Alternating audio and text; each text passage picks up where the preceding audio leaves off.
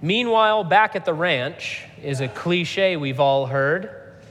Originally, I found it was a subtitle that was shown in silent films. That's where it first came from. It was also used in radio dramas where scene changes had to be signaled verbally, of course. Later, it would, of course, become a catchphrase in westerns and cowboy shows where our heroes were carrying on with their duties and adventures, sometimes unaware of what was happening on the other side of the prairie. Or maybe not the prairie. It was news to me to find out that Bonanza, does anyone know where the show Bonanza was set?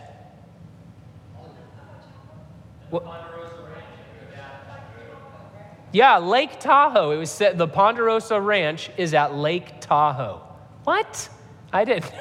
Lake Tahoe, where? Nevada? I was so confused when I learned that, but it's true. Anyway, in the last few chapters of Acts, some monumental things have been happening, amazing things.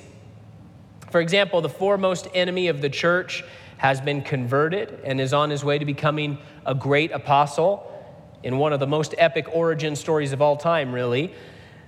Another thing that's happened is the door of salvation has been flung wide to all the nations of the earth. Revival has broken out in Samaria, of all places. People are being healed and raised from the dead. Angels are appearing. People are having visions. A lot of big things. Though the story Luke is telling has focused mostly on a few individuals, like Peter or Philip, a bit of Saul of Tarsus, it's clear that God's work was not just localized. We've been seeing his astounding providence on display as people from far and wide are being drawn to him to hear the magnificent news that Jesus Christ has in fact made a way for men and women to be saved. And what a comfort it is to know that our God has left no corner of this world unnoticed, no stone unturned in his desire that none should perish, but that all should come to repentance. Tonight, as we go home to lay our heads down to get that sleep we so desperately need day in and day out, we can be sure that our God is not slumbering. He's still busy. He's still working. He's still unfolding his plan and his will by his grace through his people in all sorts of different ways. And that is a comforting thought. Luke has made our eyes wide with what God is capable of doing through just a few humble people like Peter and John, people like Philip and Stephen. But now in the second half of chapter 11, he gives us a meanwhile back at the ranch moment, and he shows that the work of the gospel wasn't only being accomplished by a few leaders in the church of Jerusalem, but by many, as each average Christian went moving through the world, sharing the truth of Jesus as they went, and being a part of that upside-down activity that was happening throughout the world. As Luke widens the lens tonight, we'll see the start of a brand new local church, a church plant, we might say, how it operated. But it's not presented to us as a model to be mimicked or pantomimed, but it's presented as a demonstration, an exhibition of what God can do in the lives of people who love him, are full of his Spirit, and submitted to his word. In the context of the book, we'll also see that God was beginning a long and consequential work in a new place, Antioch. It was the capital of Syria, one of the most remarkable cities in the Roman Empire at the time. As the Lord established a new thing in that place, we'll see many roads from near and far leading to this city and to the church there. It became sort of a ministry magnet for a time. So we begin in verse 19 and we see, now those who had been scattered as a result of the persecution that started because of Stephen made their way as far as Phoenicia, Cyprus, and Antioch, speaking the word to no one except Jews. Many commentators are quick to suggest that the dispersion of Christians out of Jerusalem was really a result of the church's failure to take up the Great Commission. These commentators say that God had to jumpstart his bride who had fallen into a rut, was refusing to do what they were supposed to do. And then looking at Luke's pivot to focus on the story in Antioch in the coming chapters, they go further and say that because of the church in Jerusalem was still failing, God moved his base of operations up north to a city in Syria. Because, after all, the 12 in Jerusalem were a bunch of losers, is the subtext there. I've got a few issues with this sort of perspective. I hope you do too. First of all, we're given no such assessment from the Lord in the Word of God itself. You know, God is not shy when it comes to calling out his people and calling wrong. The Lord doesn't make it a habit in his word of covering over, sweeping under the rug things that his people did without calling them on it. In fact, much the opposite. And nowhere in the book of Acts do we have anybody saying, oh, and by the way, the church in Jerusalem was a failure, and that's why everyone got scattered out. Second, church history records that the 12 did carry the gospel far and wide. They weren't just secluded to Jerusalem for the rest of their lives, unwilling to go and speak the name of their Lord elsewhere. John went to Asia, Andrew to the Scythians and the Thracians, Bartholomew and Thomas went to India, Peter went to Bithynia, Cappadocia, and to Italy. I mean, these guys were taking the gospel far and wide. Third, dividing out the Jerusalem church as a failure is just an entirely graceless attitude, the kind of lack of grace that these commentators are accusing the leaders in Jerusalem of having. Instead, we might look from this perspective. God was obviously doing many things, not just throughout Jerusalem and not just throughout the region of Judea, but now increasingly around the Roman world. We've seen his work going to Ethiopia. We're seeing his work going to Cyprus and to Antioch. It's going out far and wide. Luke, as an author, cannot tell every story about what happened in these first years of the church. He doesn't pretend to. He's leading us into part 2 of his Acts account, which will largely center on his traveling companion, the Apostle Paul. And in doing so, he shows us how God can use any of us to do kingdom work. Listen, in any book, and the books of the Bible are the same, the person writing can't write everything about every aspect of the story and every character in the story.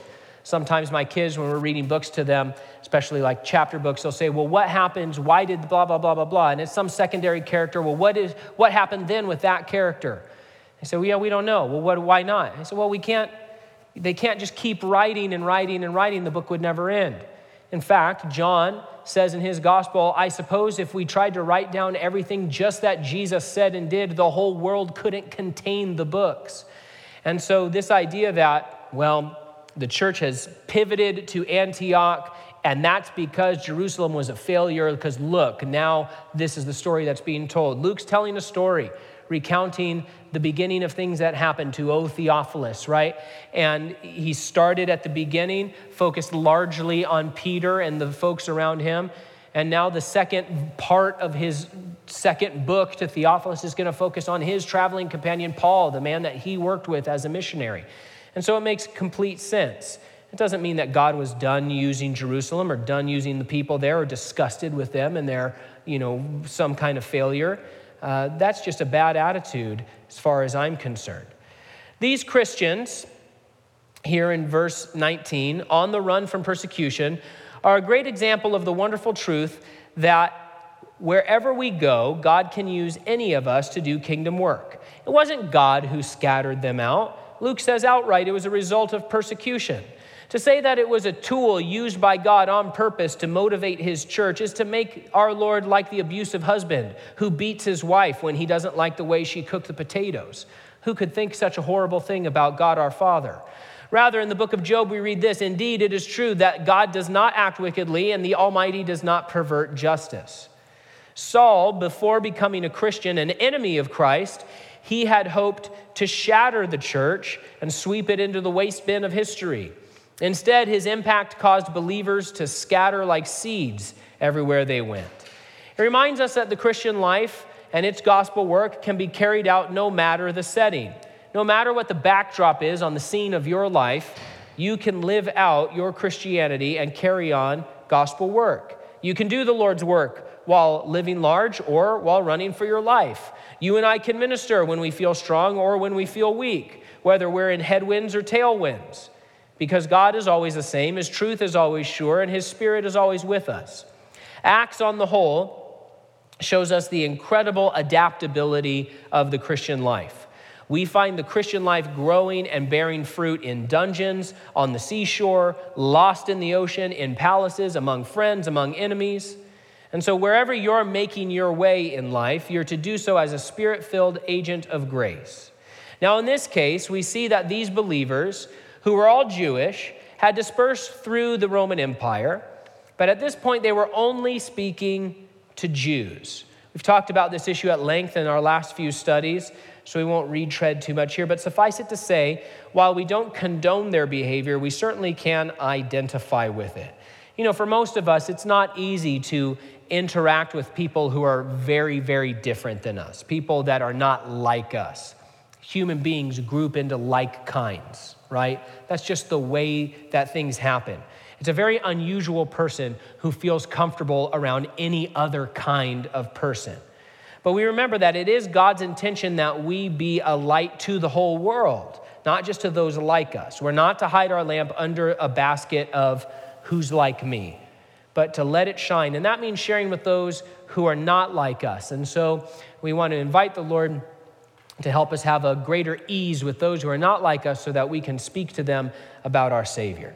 Verse 20 says, "But there were some of them, men from Cyprus and Cyrene, who came to Antioch and began speaking to the Greeks also, proclaiming the good news about the Lord Jesus." Such a simple choice made an incredible difference. These folks from Cyprus and Cyrene show great courage here. It would have been tough to be Jewish believers bringing the gospel to the pagan Gentile world. You know, there was no knowledge of the gospel of Jesus up here in Syria. I mean, we are so fortunate to live in a time where, in one sense, not everyone has been preached to, but the world has been saturated by the message of Christianity, right? The Bible is the #1 best-selling book of all time every year, right? When they do polls and say, what are the 5 world religions, Christianity always has the largest number of adherents. It doesn't mean all of those people are born again, but the world has been saturated by the message of Jesus Christ in one sense. But here you have these Jewish believers. They're on the run for their lives, and they're going to a place that doesn't know anything about anything. They don't know anything about, this Hebrew God or this Hebrew Messiah. These are weird, pagan, gross polytheists doing all kinds of weird pagan stuff. And you're a good Hebrew who's grown up and realized that Jesus is the Messiah. You've given your life to him. You're full of the Holy Spirit. These are all concepts that would be not only foreign, but just otherworldly in a sense to many of the people in the Roman world. And so a lot of courage here. Would have been a difficult audience to preach to. These people were about as far as you could get from knowing about the Lord and knowing about sin and salvation and those sorts of things. And don't forget the fact that Jewish culture had trained these individuals to resist and separate from Gentiles at all costs. But here, these nameless Christians thought to themselves, this information that I have about Jesus and about the Savior isn't just good news for a few people, it's good news for everyone. The gospel is for everyone. It's for everywhere, every place, every class, every strata, every ability. Kings or cripples. And these men from Cyprus and Cyrene step out into absolutely uncharted territory to let the Greek people of Antioch in on the secret. And what did they share? What did they tell them about? They talked about Jesus. They talked about who he is and what he had done. That's what the good news is. The good news of the gospel is not how you live your best life now. It's about our King, Christ Jesus. That's what it's about. Language scholars point out that Luke used a term here when he said began speaking, a specific term. It's a word that refers to simple speech, the common conversation of traveling people. It wasn't formal, it wasn't rehearsed. It was just people talking to people. As we go, we want to try to find ways to speak casually about the Lord and his kingdom, and then we'll see whether those words might not fall on ready soil, soil ready to accept the word of God and hear the message of salvation. Verse 21 says, "The Lord's hand was with them, and a large number who believed turned to the Lord." The Christian life is a hands-on thing. God's hand on us, our hands on the plow as we do personal work engaging with actual people around us. It's a strange thing that the world is every day becoming technologically more and more connected. Very easy to connect with people on the other side of the world in one sense because of technology, but that same technology makes it all the easier for each of us to become isolated and withdrawn, interacting not really with individuals, but just with screens, just with keyboards and zeros and ones. Just as we wouldn't want God to automate his work in our lives, we want to be careful not to disengage from true face-to-face, hands-on interaction with others. Now, here we see a great number of people not only believing what they're being told about Christ, but turning to him in response. The gospel requires not only intellectual agreement, but the choice to repent, turn from sin toward God in obedience and worship, and own Jesus as King.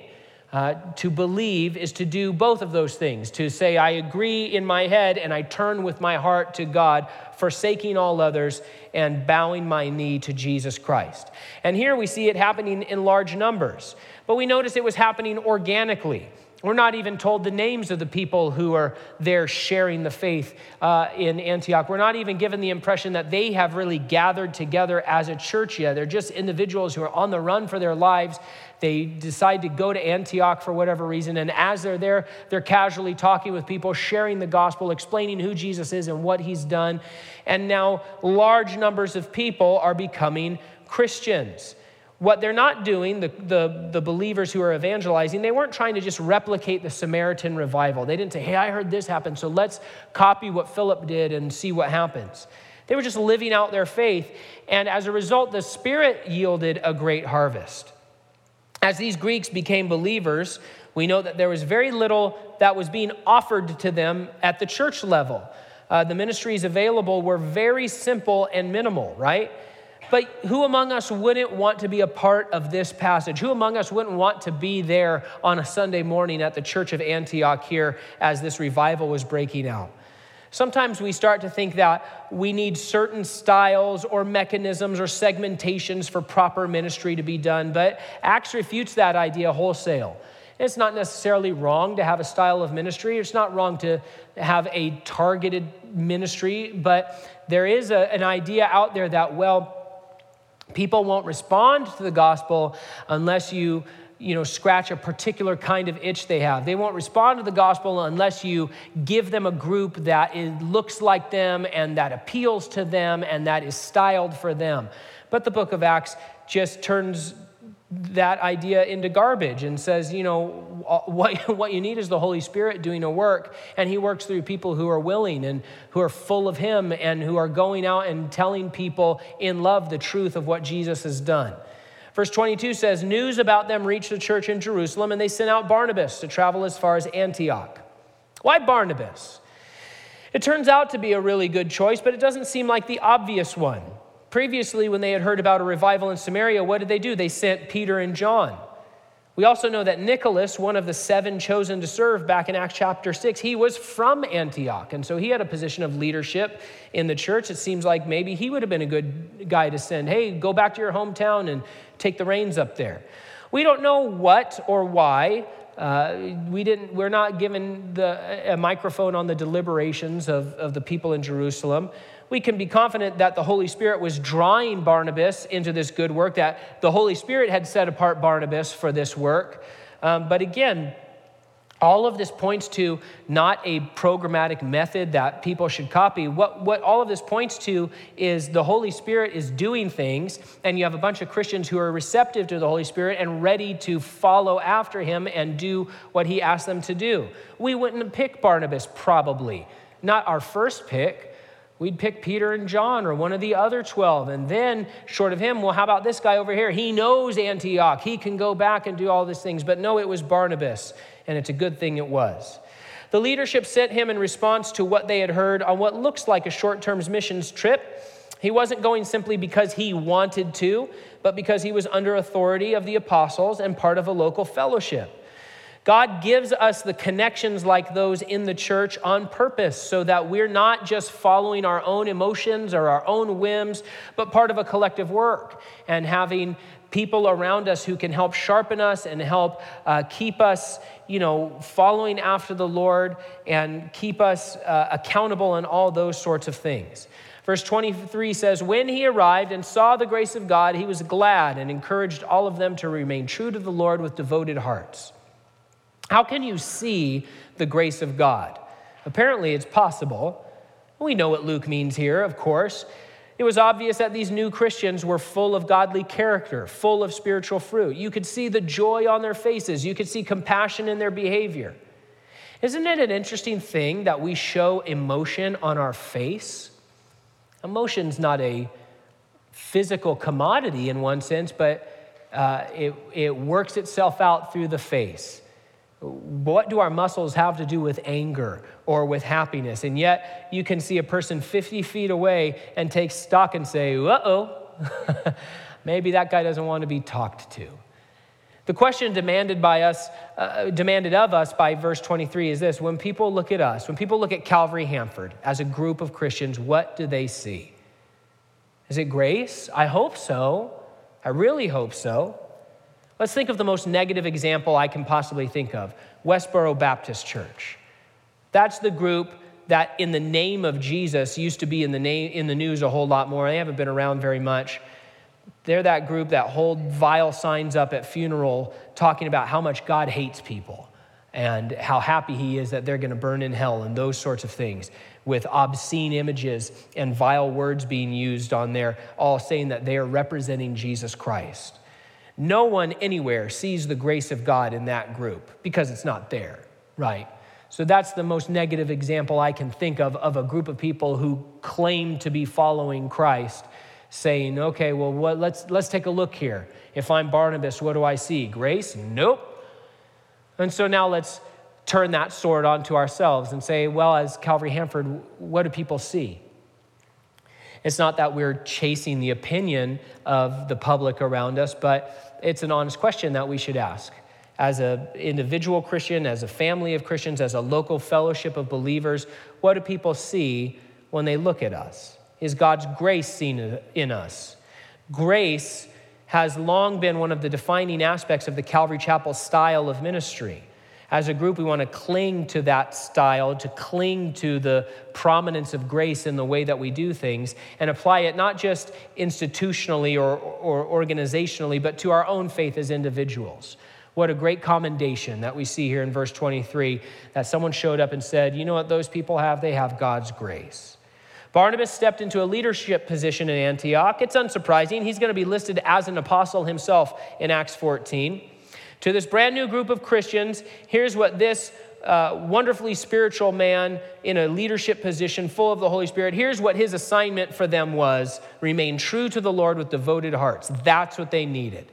They didn't need a capital campaign. They didn't need a strategic program. Abide in Jesus. Continue in grace. Keep moving forward. Devoted is the one used of the showbread in the temple. The showbread was dedicated to the continual service of Yahweh day by day while being in his presence. That's what this church plant needed. Barnabas showed up and said, hey, you guys, I'm Barnabas. Most of you have been Christians for about 10 seconds. I'm Barnabas, and, the Lord's, put me in this position of leadership. I'm full of the Holy Spirit. And you know what you guys need to do? Continue. Abide in Christ. That's the best thing that could happen for this young church. Now, Barnabas' example here shows us the significance and essentialness of good leadership in the church. Imagine if some brute had come from Jerusalem, or some man seeking prominence for himself, someone who wanted to lord over a group of people. Think of the damage someone like that would have done. Instead, this is what we're told about Barnabas. Verse 24, he was a good man, full of the Holy Spirit and of faith, and large numbers of people were added to the Lord. Bible students know that eventually we're going to get to Acts 15, where Paul and Barnabas will divide and go their separate ways. But here, writing long after that fact, we see Dr. Luke, who was himself on Team Paul. He held no grudge against Barnabas, no hard feelings. He had no bitterness towards him, and that's a wonderful thing. Why were people added to the Lord in this situation? It was through grace-filled preaching. They weren't added through argument or bribery or entertainment, but through the proclamation of the gospel. Now, Christians and churches do need to have answers to arguments. We need to always be ready to give a defense, the New Testament says. We do need to be full of joy and anticipation. We should be excited to gather together. But when we're taking a look at the methods of our ministry, we should always remember that our goal is grace. Listen, numbers aren't our business as far as the New Testament is concerned. They're God's business. It doesn't mean we don't care about the way we present ourselves or we don't try to make an environment that is inviting. That doesn't mean that we don't have a responsibility to go out and share, right? But as far as the effectiveness of ministry on a numeric level, that is God's business. It is not our business. Why do some churches have 1,000 people and some churches have 100 people? I don't know. When both of those churches are good Bible teaching churches, people who are seeking after the Lord, hey, I don't know. That's not our business to know. It's not our business to say, okay, well, we've decided that the church in Hanford needs to be 1,000 people. Okay, well, maybe God decided it needs to be 100 people. Or maybe God decided it needs to be 10,000 people. Sometimes you hear about these goals and these campaigns and these ideas that people have. Where did these numbers come from? Who had that idea? It's just such a strange thing. It is the Lord's business. Our goal is grace. Our part is to abide and continue and allow the Lord to give the increase. Verse 25, then he went to Tarsus to search for Saul. One commentator pointed out, apparently in Antioch, they had a lot of evangelists, but no teachers. At some point, Barnabas decided he was going to need to bring on a partner to help with the ministry. Sending a letter wouldn't do because apparently no one really knew where Saul was. What an amazing thing. No one knew where the man who we call the Apostle Paul was. He wasn't on the radar. No one kept in touch. No one was checking in. That's pretty amazing. It had been quite a few years since he had come to Jerusalem and then had to run for his life and went back home to Tarsus. So Barnabas went to find his old friend and bring him back to Antioch. We should note there wasn't a dry committee formalism to the way things were done. Barnabas didn't have to send an official request to Jerusalem and then bid out the job or anything like that. The local church in Antioch, though part of the universal work, was being operated as an independent entity. Unified in spirit, of course, submitted to the same doctrine, yes, but led particularly by the Spirit through local leadership. Verse 26 says, and when he found him, he brought him to Antioch. For a whole year, they met with the church and taught large numbers. The disciples were first called Christians at Antioch. As leaders, they dedicated their time to teaching people about doctrine, about God's word, about living the Christian life. Now, this is what had happened back in Acts 2 after Pentecost as well. They devoted themselves to the apostles' doctrine. The Jerusalem church first began, and that was the foundation. In fact, Paul would later write in one of his epistles that God's house is built upon the foundation of teaching, the foundation of the apostles' doctrine. From a right understanding of God's word then flows the necessary growth in a church. Individually, the Christians needed to abide and continue in the Lord. Organizationally, as a church, that was going to be best accomplished as people were taught and had God's word rightly divided and explained to them. From that base grew the rest of the building. We're told that the disciples were first called Christians here in Antioch. Perhaps you've heard that the word means little Christ, but there's actually no evidence of that. I'm sorry. That's made up. It's a pet project of ours to ruin things that are made up. So that's just made up. Now, the sentiment we understand, but it's made up. That's not what Christian means. The term is simply a compound, which means belonging to the party of Jesus Christ. But man, what a beautiful reminder that is. We belong to Christ. We belong to him. Sometimes it's not so much, but a few years ago, there was a debate that would happen in the church sometimes that Christian has a bad connotation as a word now. It has a lot of baggage with it, and so we should become Christ followers. I would rather belong to Christ than just be somebody who's trailing behind a guy up the road. Now, I understand what they mean, and if people want to call themselves Christ followers, I have no problem with that. Of course, we're to follow Christ. But I love this image. We belong to Christ. We are his treasure, his friends, his beloved, the sheep of his hand. He's not just some guy who we're impressed with and he's disinterested and I guess people are following me and I'm going down the road and if people are back there, whatever. And I know people who embrace the term Christ follower don't think that, but Christian is a fine word. And maybe the Roman world used it in a derogatory way. A lot of scholars think that they did. But you know what? They had a derogatory sense for it originally, and the Christians said, yeah, you know what? We're Christian. We belong to Jesus Christ, and that's just fine with us. It was evident of the believers in Antioch that they belonged to Christ. It was clear that they weren't just some new philosophy. They weren't just a sect of Judaism. They were Christian. Their belief system led to a visible life change. They were no longer Antiochenes, right? When people looked at them, they didn't say, hey, you're Antiochian. That was gone. They didn't look like that anymore. They looked like Christians. They were set apart. They were different. It was noticeable. It was visible. They are an inspiration to us in a world where sometimes Christians are looking more and more indistinguishable from the world and the world culture around them. Verse 27 says, in those days some prophets came down from Jerusalem to Antioch. One of them, named Agabus, stood up and predicted by the Spirit that there would be a severe famine throughout the Roman world. This took place during the reign of Claudius. Though the Christians in Judea would be the ones hit hardest by this famine, God sent prophets up to Syria to sound the alarm. Why? Well, because these people in Antioch would be in a position to send help, and because it's God's plan to make us aware of the needs of others and to be a part of bringing relief to them. We live in such a time right now. A lot of needs, near and far, and the Lord gives us opportunities to be a part of bringing relief. We know God gives us opportunity to bear in each other's burdens, to show generosity to those in need. What we've seen again and again in Acts is not that we need to figure out some scheme or one-size-fit-all approach to ministry, but simply to invite the Lord to lead us as to what to do in response to the needs that are brought to our attention, be they near to us or far from us. We also note a very important aspect of this exercise of prophecy. A person made a prophecy claiming to have a revelation from God, and then what he said actually happened. That's important. There are many folks today who claim to have a prophetic ministry, to be speaking forth the word of God. There's some pretty easy ways to tell if they're true or false. But here we're noticing a magnetism in Antioch at the time. People are streaming in from Africa, from the island of Cyprus. Saul is coming, Barnabas is coming, prophets have come. God was doing something great and wonderful in this city. He was just getting started. And though that specific work has since faded, Antioch's not anything anymore, we do ask the Lord to do a new work like it, maybe in our own city. The church, having heard the prophecy, asked, what should we do?